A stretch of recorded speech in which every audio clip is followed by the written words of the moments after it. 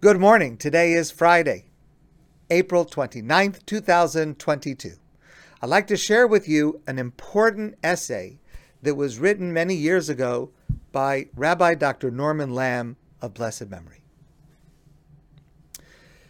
There is a fundamental dilemma or problem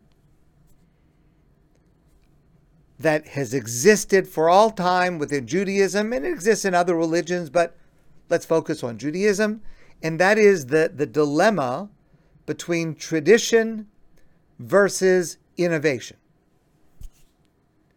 This debate, this dilemma is ancient, it's complex, it's never fully resolved, which means that we need to face it in every generation and to look at it and to come to our own understanding of it in every generation for each of us.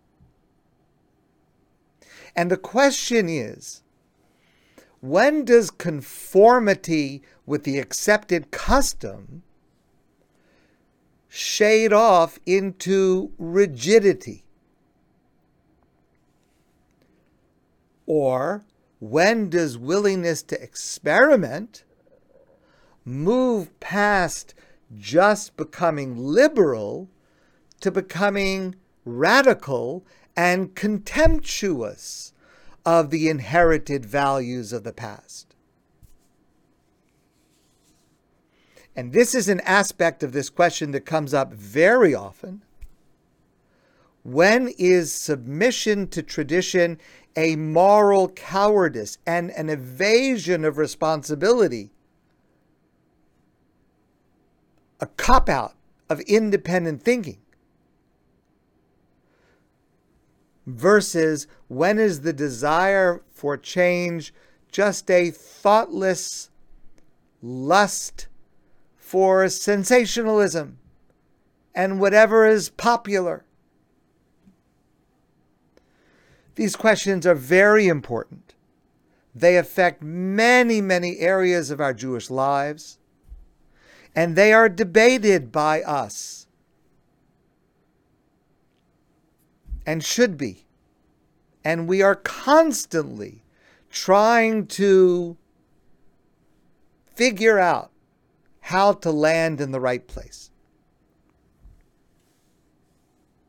And there is a lesson from this week's Torah portion that bears strongly on this question. We've discussed before, I discussed it last night, the beginning of our parsha of Achrei Mos, which we read this Shabbos, deals with the avodah. The Kohen Gadol, the high priest, would be the one to officiate all day in the Mishkan, in the sanctuary, in the Beit HaMikdash, the holy temple in Jerusalem. And it was a whole day of sacrifices and offerings and rituals. And all of those offerings and rituals and ceremonies would affect the forgiveness by God for the Jewish people for their sins.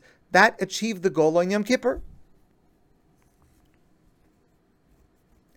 When we look at the Torah's description, and certainly when we consider how our rabbis in the Talmud explain that in detail, and as I mentioned last night, as we recite the entire service on the afternoon of Yom Kippur, when in what we refer to as the avodah section, our avodah section, our verbal avodah section of the afternoon prayer on Yom Kippur, it's clear that the Torah has a very powerful insistence on observing every single detail.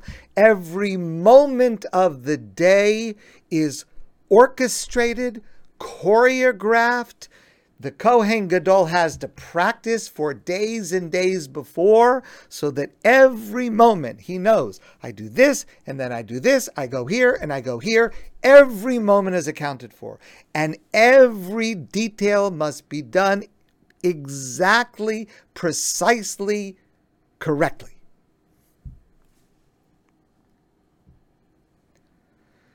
And the Torah makes it clear that even the slightest deviation would result in disaster. Clearly, the Torah in general, and specifically in this passage, holds tradition and custom in the highest esteem.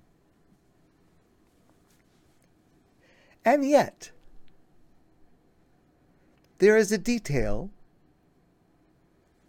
that gives us a more complete picture.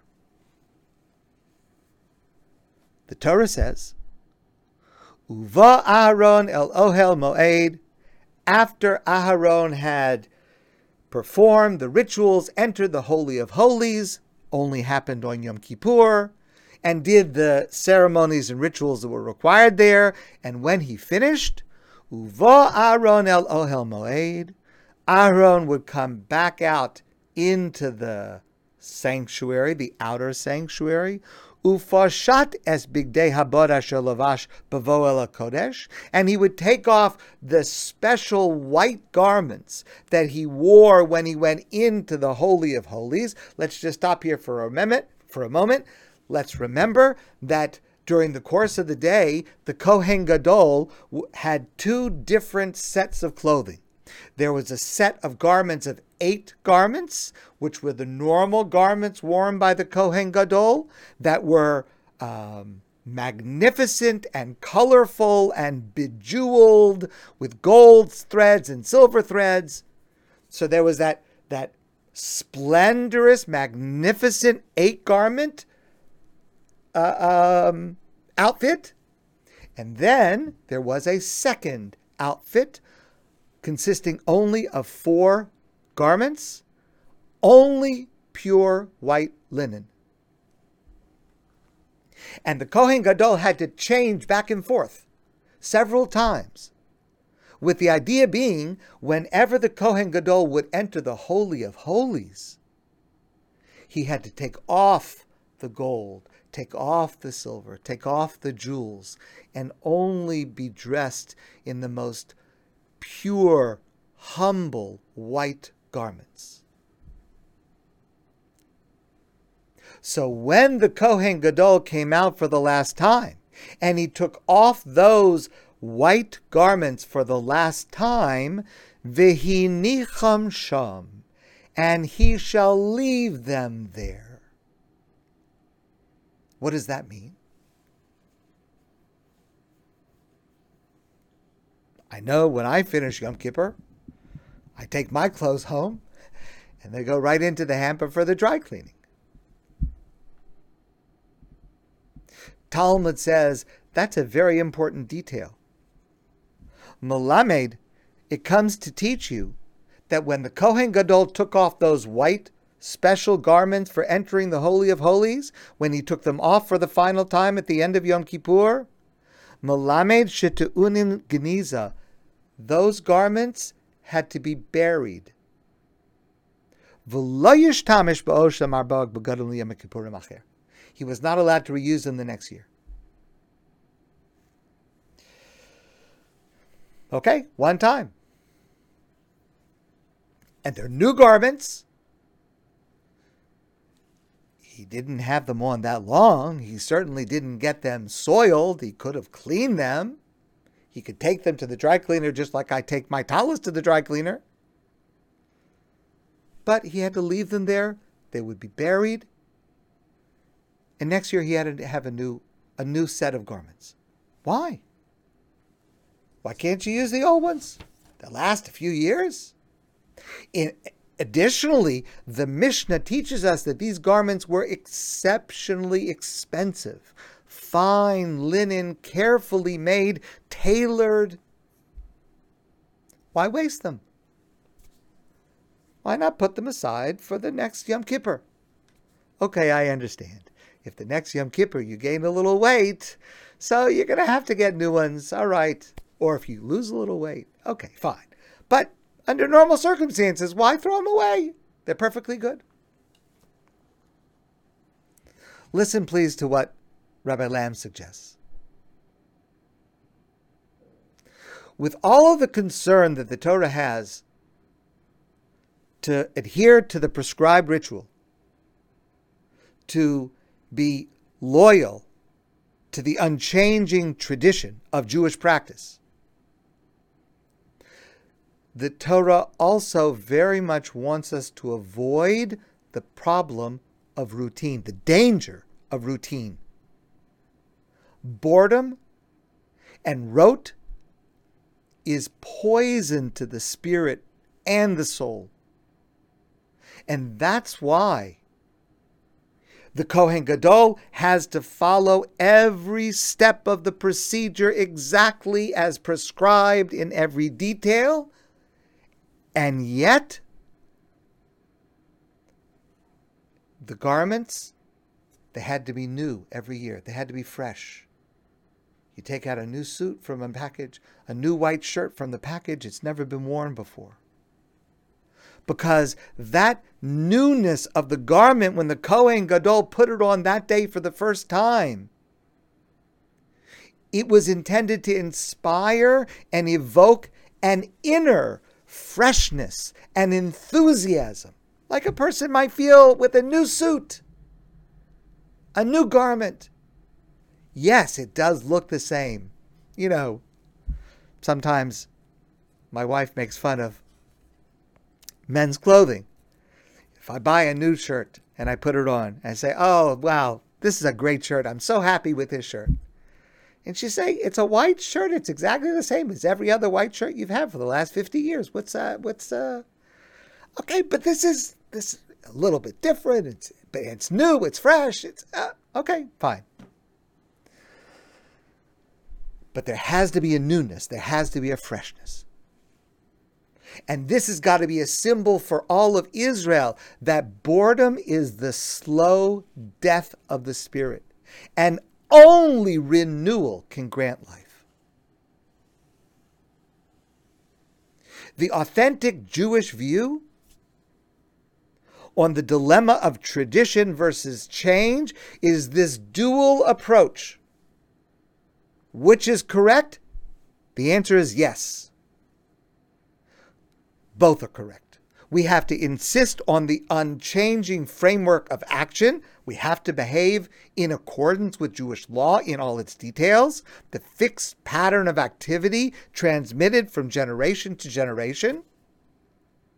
But we must demand at the same time that inwardly we are always bringing a new spirit, a new insight, a new intuition into what we were doing. Objectively, there is tradition. Subjectively, there must always be something different, something new. Shira Chadasha Shibcha Gu'ulim. They sang a new song. And it may even have been with the same words as the old song. But it was sung with a new enthusiasm, a new understanding, perhaps a new melody. We find this emphasis on internal novelty in every area of Jewish life.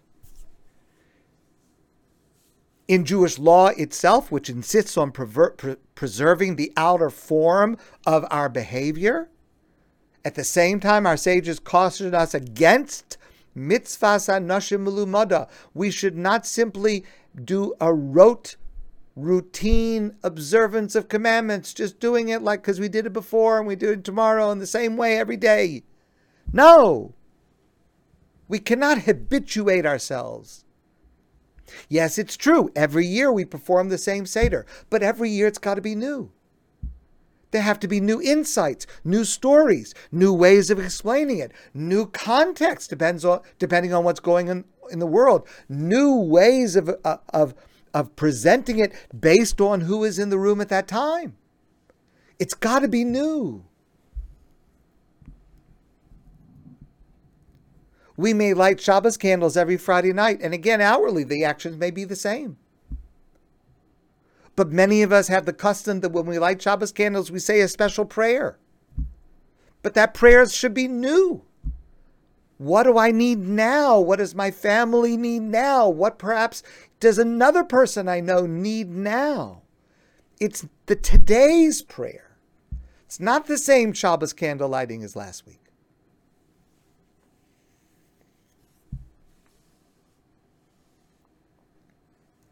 when we say our blessings, when we say Birkat HaMazon, the benching, the grace after meals. We should try to use different tunes, if we sing it, to allow within us different feelings, different emotions, different levels of appreciation. I've mentioned to you before the idea. In the Amidah, we say the paragraph, Modim Anachnu Lach, thank you, Hashem. What a great idea. Take just a moment and think to yourself 3 reasons that you are grateful to God for 3 things at this moment. I'm grateful to God. And I promise, if you think of 3, you'll come up with 5. I'm grateful to God that I figured out how, at this moment, the light is not shining in my face. That means that every time I say that prayer, which is 3 times every day, 7 days a week, same words, but it's new. It's new because I'm thanking God for something else. I'm realizing something right now that I'm grateful for. And it challenges us to rethink our gratitude to God. We thank God for getting up in the morning blessings that we say. And that's an amazing thing. Of course, we realize that there are those who are unable to get up from their beds in the morning. And if we can, we are grateful. And every word of those prayers when we awake should be as if we are seeing the world for the first time, a new world. Because in fact, our sages teach us that it is a new world. Our sages teach us that the way God creates the world, God is Mechadesh B'tuvo Kol Yom Maseh Bereshis. Every day God creates the world anew. This morning, it's not just another episode of yesterday. This is a new world, a new morning. And every morning when we awake, we are indeed confronted with a brand new world. And therefore, our reaction should be a reaction of novelty and amazement and marveling and new gratitude at what God is giving me today.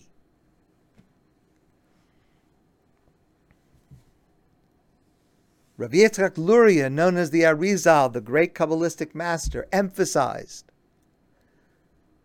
every prayer has to be different. Every prayer is the same. The words are the same. Our weekday prayers, the words are all the same. Shabbos prayers, the words are all the same. Yom Tov prayers, the words are all the same. The words are all the same.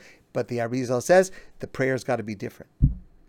The words can be the same, but my feeling about them, how I understand them, the context in which I'm saying them, the emotion that I have, the circumstance in which I find myself, all of that changes the words, changes what the words mean to me, changes my prayer. Every prayer must be unique, even if it's the same words.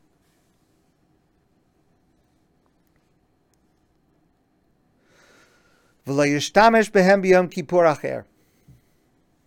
garments that he wore on one Yom Kippur, he could not use on the next. Rav Nachman of Blatslav put it this way: if we shall be no better tomorrow than we are today, then why is tomorrow necessary at all?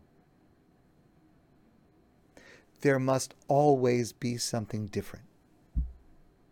Because change in the life of the spirit is necessary to keep the mind and the heart alive and healthy and alert. There must be change, and always, of course, in an upward direction. And we should look and think about and emphasize the way in which the outer formal traditional actions we are able to infuse with newness and vitality and freshness in how we understand them, in how we explain them, in how we express them. This was summed up beautifully in the last will and testament of one of the great Jewish translators of the middle period, the medieval period, Rav Yehuda ibn Timon. Before he passed away, he left the following advice to his son, Rabbi Shmuel. He wrote, "Ma tov b'chayim im pe'ulasi hayom kamo ha'isa b'yom esmol." What good is my life if today's actions are the same as yesterday's actions? And conversely, how wonderful life can be if every day is new, if every day is different, if every day there is a change for the better, just like the Kohen Gadol on Yom Kippur. My friends, I want to wish you a great day, and I look forward to seeing all of you soon in person, and I wish you a very, very happy Shabbos.